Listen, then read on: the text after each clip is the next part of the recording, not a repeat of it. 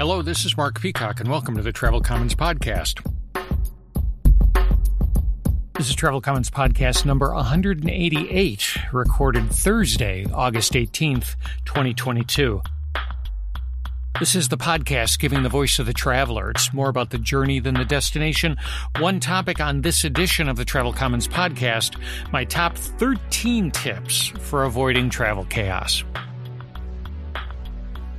So back after a June-July hiatus to relocate the Travel Commons studios, as well as the rest of our worldly belongings, from Chicago to Nashville, Tennessee. So that's really been the most recent travel I've done, the drive down I-65, and then I've been digging into the different neighborhoods and the brewery tap rooms here in Nashville, or Nash Vegas if you spend too much time downtown on Broadway. You know you have not been on the road enough when Lyft pushes you a coupon just for opening their app, and then Uber sends you emails like, "You haven't taken a ride with us in a while, so we're checking in to ask for some feedback. Let us know why we haven't seen you in a while." Now, the right response to that question was, I haven't had a reason to use you, but I was really tempted to hit prices are too high or ETAs are too long. I don't know. My next Uber ride will probably be on one of those Lime e-scooters that I'm seeing around town here. Of course, if there was a time to drop off the road, this summer was it. With flight cancellations rising, the U.S. July 4th weekend was a train wreck, with 500 flights canceled on that Friday, and then 600 the next day on Saturday, and accent that all with 4,000 delays, and then the record-high gas prices and still screwed-up rental car fleets make for, just the chef's kiss on top of it all, turning the fly versus drive trade-off into, some witch's brew of partial differential equations. At some point, you just throw the suitcase back in the closet and treat your Weber to a load of premium lump charcoal. As if the frequent traveler rule of avoid holiday weekend travel needed another proof point. So while I wasn't in that maelstrom, though I'm not sure unpacking 100 or so moving boxes was all that much better, I have been an interested or maybe even an involved observer to all this travel chaos, with friends and family calling me, messaging me, "Hey, Mark, I've got a question for a travel guru and thought of you first." And, I was just trying to help him navigate as best that I could. And after I dished out the same advice more than a couple of times, indeed often sort of cutting and pasting the same suggestion from one text stream to another, I decided that maybe this would be a good time to pull it all together in a single place. Maybe even a podcast with, better yet, written show notes for easy reference. So stay tuned. That's coming up in a couple of minutes.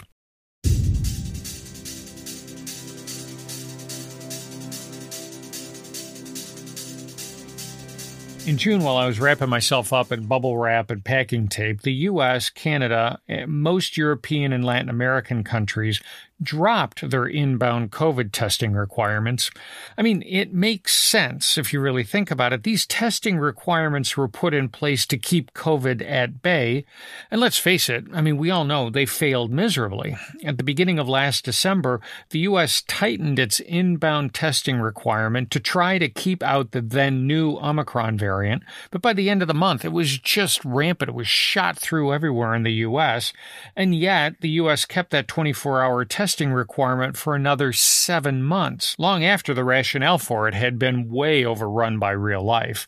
But give credit where credit is due, they finally did drop it. One less thing to cause backups at airports and border crossings, I guess. It'll be interesting to see if the testing requirements start cropping up again if we get another autumn surge of COVID. The Spirit Frontier JetBlue dance macabre finally seems to have ended, with JetBlue's escalating share price offers trumping Frontier's more obvious business case of merging two ultra-low cost and ultra-low service U.S. carriers. JetBlue's desperation, it just didn't make sense to me. So, yes, maybe they expand their Florida footprint, which is always important for an East Coast airline. But at what integration costs? I've always enjoyed flying JetBlue. It felt like they tried to add, just a touch more to their service to differentiate themselves from, say, United or American. So Now merge that with Spirit, which seems, I don't know, has always seemed like a kindler, gentler Ryanair, or I don't know, maybe Ryanair, but without the chip on its shoulder. I mean, where's the sense in that? Then somebody suggested to me that I had completely missed the plot. It's not about Florida. It's not about low cost. It's about the pilot shortage. JetBlue and Spirit both fly Airbus. JetBlue's other growth option would be Alaska Airlines, which is a big Boeing shop. I guess it's much easier to cross-train and leverage pilots across, say, an all-Airbus fleet than a mixed Airbus-Boeing fleet. I mean, it's the same reason that Southwest and Ryanair are so rabidly focused on the Boeing 737 and Spirit and Frontier on the Airbus A320. Okay, I got it. That makes sense in this day and age of labor shortages, but I have to tell you, I'll be a bit sad if this whole mess ends up spiritizing JetBlue. We are not a WeWork, said the head of Delta's Sky Club lounge system as they put in new limits on lounge access. You can't get in earlier than 3 hours before your departure time, so no more checking out of the hotel to post up in the Sky Lounge for free food, drinks, and Wi-Fi until your afternoon flight. I got to tell you that this wouldn't be a big thing for me if I was a regular Delta flyer. I'm always trying to figure out how to spend the least amount of time in an airport. Maybe a couple of times I'd set up camp in the Admirals Club for a morning of calls before, say, a noon flight out. But I'd much prefer working my hotel status to get a later room checkout and then take my calls there by myself, instead of hoping to find a club workstation that wasn't next to some sales guy sort of loudly recapping some deal that he'd just closed. Now, to me, though, the more interesting piece of the story is the other limit they wanted to put in but couldn't, which was no lounge access after your flight had landed.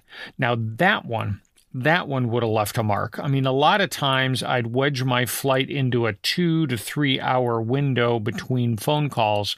And for me, it was always those after flight calls where the lounge was critical. So I'm not overly surprised that Delta had to quickly back off of that attempt. But they had to do something because as the main floors of the terminals have become more of a zoo, and as the lounges have added more free stuff, better food, free drinks, they've become way more jammed. I mean, it's tough to find a place to sit before the morning in evening flight banks, let alone find a place to take a call. Amex is upping their price starting this coming February to charge $50 to get your guest into a Centurion lounge with you. Looks like Delta is pivoting the other way, trying rationing instead. It'll be interesting to see which way American and United go.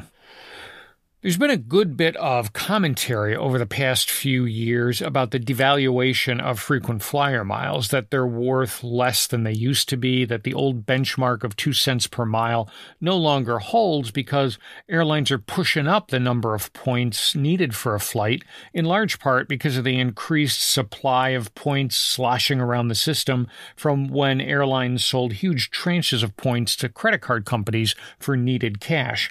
Now, the comparison to the real economy, how expansion of monetary supply leads to inflation, that's left as an exercise to the listener. But now I noticed something as I was working on flights for an autumn trip back to Europe, a week in Croatia at the end of September and then a couple of weeks back in Italy. It seems that the cost increases in frequent flyer miles haven't kept up with the real dollar cost increases for flights, and that resulting gap had me busting way through the 2 cents per mile benchmark on every flight that I booked. Now, maybe if I was more ambitious, I'd find an arbitrage opportunity somewhere in there, but for now, I'm just happy to get some decent deals on my United miles. Now, if the euro to dollar parity exchange rate holds, it'll be a real bargain trip. And hey, if you've got any travel stories, questions, comments, tips, rants, the voice of the traveler, send them along to comments, COMMENTS at travelcommons.com. You can always send a Twitter message to MPeacock, post your thoughts on the Travel Commons Facebook page or Instagram account at Travel Commons, or you can always post your comments on the website at travelcommons.com.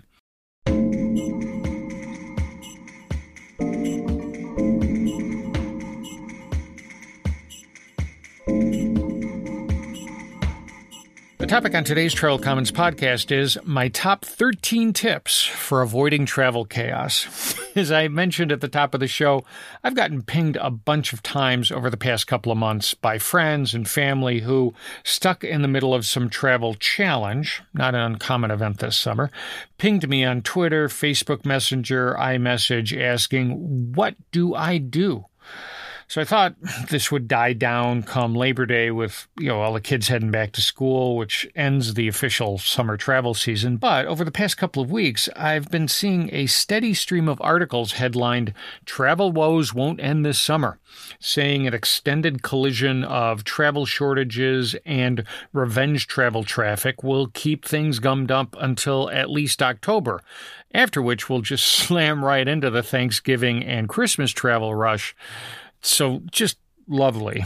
So in the spirit of those "I'm a flight attendant and here's what you should do" articles that have popped up this summer, here's my "I'm a 37-year road warrior and these are my tips for handling travel chaos" list. So actually, you'll find that most of this list are things you do before the day of travel. Planning, preparation, that colonial-era road warrior Ben Franklin once said, "An ounce of prevention is worth a pound of cure." Now, I'm not sure if he wrote that about his trips to England or France, but hey, it still applies to travel. What you do the month or two before travel day is way more important than what you do that morning. So let's get into it. First, figure out if you really need to fly. My normal fly versus drive tipping point is about 350 miles. Anything less, I'll drive it. But with all this travel chaos, it might change your calculus. I mean, think about it. If you fly, you figure the airport logistics are going to add at least 3 hours to your in-flight time. Maybe the stories of baggage check and security lines have got you thinking of arriving 2 hours before your flight. And then when you arrive, the crowds could mean, it's another hour before you deplane, collect your luggage if they haven't lost it, find your rental car, wait for an Uber. And that's if there's no flight delay. So maybe the sum of all these time buckets starts to bump up your fly versus drive break-even point. I don't know, maybe something closer to 400, maybe even 500 miles. Now, if you are flying, sign up for TSA PreCheck. It's $85 for 5 years of hassle reduction. Or, better yet, if your revenge travel is international, sign up for Global Entry for $15 more, and you get PreCheck plus no line at U.S. passport control. And if you check, it may be free. A lot of travel credit cards will credit you the $100 as one of their benefits. Whether you get it for free or not, just do it. The difference between a 5-minute and 45-minute security line at the start of your trip is just huge. Third, fly nonstop. I mean, it's obvious because it's the cardinal rule of air travel. High passenger load factors combined with summer thunderstorms almost guarantees late arrivals and missed connections. And an intermediate stop, a connection, just adds one more point of failure, one more place where your luggage could fall off the trolley, one more opportunity for the airlines to screw up. Pay the extra $100 for a nonstop flight. Now, if you can't fly nonstop, skip the tight connections. Step away from anything that's less than an hour. Yes, we usually want to get to our destination in the shortest possible time, but accepting a connection time of an hour or less, think about it. A 15-minute delay on your flight into a big hub like Chicago or Denver or Detroit, which, for this summer is as good as on time for most airlines.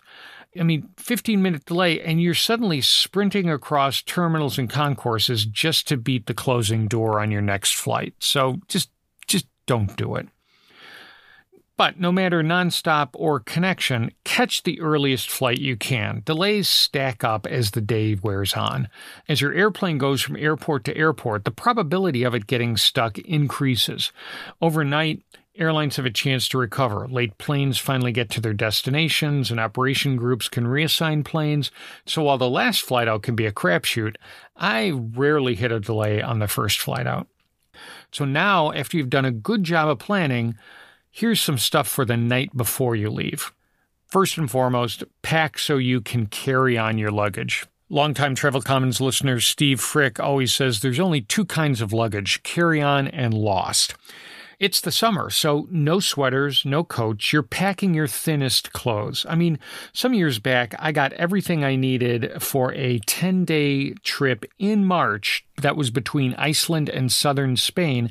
I got it all into my 22-inch carry-on. So unless you're doing multiple formals, everyone in your travel party should be able to fit into a carry-on size bag. You can save $25 a bag and increase the probability of having clean clothes at your destination. Now, if you are doing multiple formals or for some other reason you need checked bags, spread everyone's clothes across all the bags. It's rare for an airline to lose all of your checked bags. So this way, no one is having to show up at the first formal in an outfit that they had to buy from the nearest Walmart. Next tip, while you're packing, charge up your battery packs. You know, we can't travel anymore without a working mobile phone. It holds our boarding passes, proof of COVID vaccination, gives us gate change and flight delay notifications, and routes us around traffic jams. A dead phone while flights are being canceled is more than just an inconvenience. Having that second or third charge immediately available is critical when you're trying to swerve a long delay. And then, after packing, download or update your carrier's app on your smartphone, and then also download an independent flight tracking app. Carriers have been pushing more and more functionality into their apps: boarding passes, one-day lounge passes, real-time gate and flight delay notifications, canceled flight rebookings. So, if you haven't already, download it and then log into it. Make sure you've got it all set up so you're not having to fumble at the airport the next morning. But in addition to the carrier's app, I also run a couple of independent flight tracking apps as backups. I don't know, maybe just to get a second opinion on delays. The free FlightAware app has been my go-to for years. Now, a few months back, in episode 186, I talked about another flight tracker app, Flighty, that I tried out on our April trip to Santa Fe, New Mexico. Flighty Pro, that Pro paid version, is really nice if you're willing to pay $50 a year, but I have to tell you, it wasn't enough to get me to ditch the free FlightAware app. And look, we're now at travel day. You're all ready. Your flight hasn't been canceled or delayed yet. So here are some day of tips if things start to get a little bit bumpy. First and foremost, keep moving forward. If you hit a delay, always keep moving forward in the direction of your destination. The closer you are, the more options you have. Now, last month, my daughter Claire was flying from Denver to Manchester, New Hampshire, which is a tough itinerary, especially now the carriers are pulling back from smaller airports. Now, she found a route on American, which was kind of surprising given that Denver's a huge United hub. But anyhow, the flight on American went Denver to Charlotte to Manchester, though it left much later than the rest of her team, so she had some hours to kill at DIA. And then pretty soon she started to get alerts from the American app. Summer storms were forecasted in Charlotte, so if her plans were flexible... Now, her plans weren't completely flexible. She still needed to get to New Hampshire that night, so she pinged me. They're offering me a standby seat on an earlier flight to Charlotte. Should I take it? Absolutely, I said. It gets you out of the Rockies and onto the East Coast. Still not drivable, but if your Manchester flight gets canceled, maybe you can get closer, like to Boston or Portland, Maine, and then drive from there. This is another good reason to do carry-ons. It's tough to call a quick audible like this when somebody else has your bag. Which then kind of leads me, know your geography. Claire and I joke about this. All the time she spent learning new and unique ways to do arithmetic. I don't know, something to do with columns and diagonals. I could never figure it out. So she'd have a better feel for numbers. It crowded out those grade school geography and map lessons us boomers took all those years ago. That map knowledge came in handy when I was helping her think about what New England airports would be good alternatives to Manchester to give her flexibility if her flight got canceled. And, you know, in New York, the LaGuardia to Newark pivot is pretty easy, as is the San Francisco to Oakland or San Francisco to San Jose redirect. But other ones aren't so obvious. I mean, everybody knows that Chicago has two airports, O'Hare and Midway, but what about Milwaukee's Mitchell Field, 80 miles north of O'Hare? And if Philadelphia's in trouble, how many people think about Harrisburg or Allentown? I think about alternatives in two rings within 60 miles, so say John Wayne, Orange County, and Long Beach for LAX. And then I think about the next ring, which is, I don't know, maybe 100, 120 miles, which now for LAX picks up Palm Springs and San Diego. And now, if something does go sideways on your trip, don't wait. Hit every contact channel the airline has and do it immediately.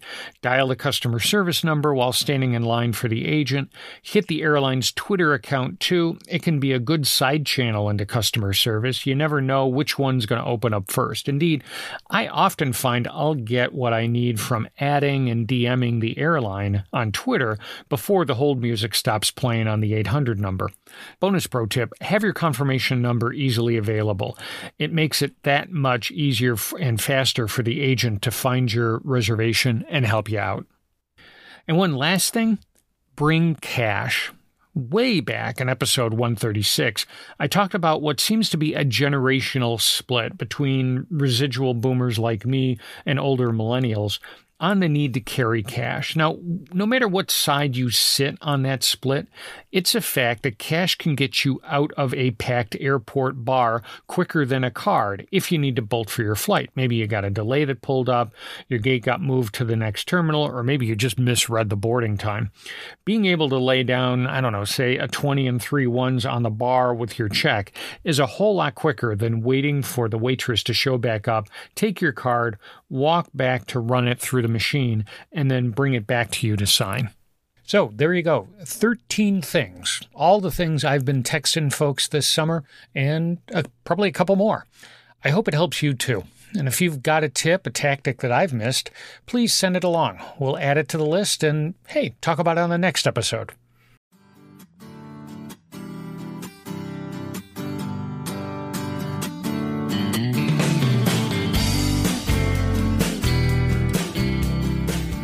Okay, that's it. That's the end of Travel Commons podcast number 188. I hope you enjoyed the show. I hope you decide to stay subscribed. Sorry for the June-July gap. Honestly, it took me a lot longer than I thought to pack and unpack all our worldly belongings. You can find us and listen to the current episodes on all the main podcast sites, Apple Podcasts, Spotify, Stitcher, SoundCloud, Google Podcasts, and Amazon Music. You can also ask Alexa, Siri, or Google to play Travel Commons on your smart speakers. You can always go to travelcommons.com to check out the show notes page for a transcript of this episode and any of the links that I mentioned, or you can click on the link in the episode's description in your podcast app. That'll take you straight to the show notes page. And if you've got a couple of minutes, how about leaving us a review on one of the sites, or better yet, tell somebody about Travel Commons. If you're not subscribed, hit the website at travelcommons.com. There's a drop-down subscribe menu at the top of each page, a set of subscribe links at the bottom, and a big red subscribe button right in the middle of the homepage. And across the bottom of each page on the website, you'll find links to the Travel Commons socials, Facebook, Twitter, Instagram. If you've got a story, thought, comment, gripe, the voice of the traveler, send them along, text or audio file to comments, COMMENTS at travelcommons.com, and Peacock on Twitter. Write them on the Travel Commons pages on Facebook or Instagram, or post them on the website at travelcommons.com. Thanks to everyone who's taken the time to send in emails, tweets, post comments on the website. I really appreciate it. And hey, look, I haven't pod faded. I'm sort of back. So until we talk again next month, travel safe. Thanks for stopping by the Travel Commons. Bye now.